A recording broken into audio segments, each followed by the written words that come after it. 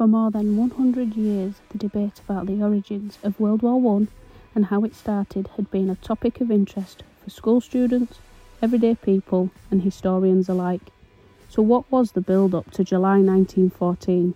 How did the Great War, as it was also known as, create new nations, create movements of independence and change countries' economies? This is Coffee and a Slice of History, Origins of World War I. It all started in July 1914 when the heir to the Austro-Hungarian throne, Archduke Franz Ferdinand, and his wife Sophie were assassinated by a 24-year-old Yugoslavian working-class lad turned national hero. Gavrilo Princip was an ethnic Serb from Bosnia, a country which was annexed by Austria-Hungary. He was part of a revolutionary nationalist group called the Black Hand, trying to liberate the South Slav peoples from foreign rule and to unite them into a new state, Yugoslavia. The Black Hand decided to assassinate Ferdinand because of his perceived threat to Serbian independence. However, the assassination also gave Austria-Hungary the justification it had been looking for to start hostilities with Serbia.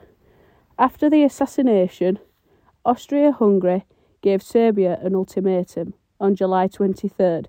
The ultimatum outlined how the Serbian government should track down any secret extremist organisations, as well as the Serbian government to keep away from any political campaign to unite Southern Slav peoples or the Yugoslavians under Serbian leadership, as this would prove to be a territorial nightmare for Austria-Hungary, because then the southern border of Austria-Hungary would be adjoining the united Serbian Yugoslavian state, more than half of the southern border. Probably the most crucial point was that Austrian officials should be involved with any investigation into the assassination, including a manhunt and a prosecution. This would have occurred on Serbian soil, therefore imposing on Serbian sovereignty. The ultimatum was to be answered within 48 hours. And when Serbia didn't accept to all of the demands as required, diplomatic relations were cut off. After this, Austria-Hungary declared war 5 days after the ultimatum was given on July 28th. Knowing full well that their declaration of war would escalate, Austria-Hungary deliberated with Germany, their ally. Germany's leaders suggested that Austria-Hungary to be quite forceful and promised support to them if Russia got too involved.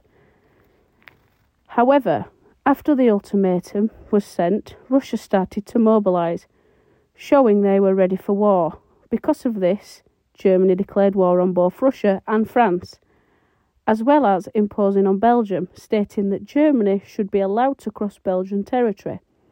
Now both Russia and France, as well as Britain, all agreed to respect Belgian independence via the 1839 Treaty of London. And seeing as though Germany didn't respect this treaty or Belgium, Britain then declared war on the 4th of August 1914.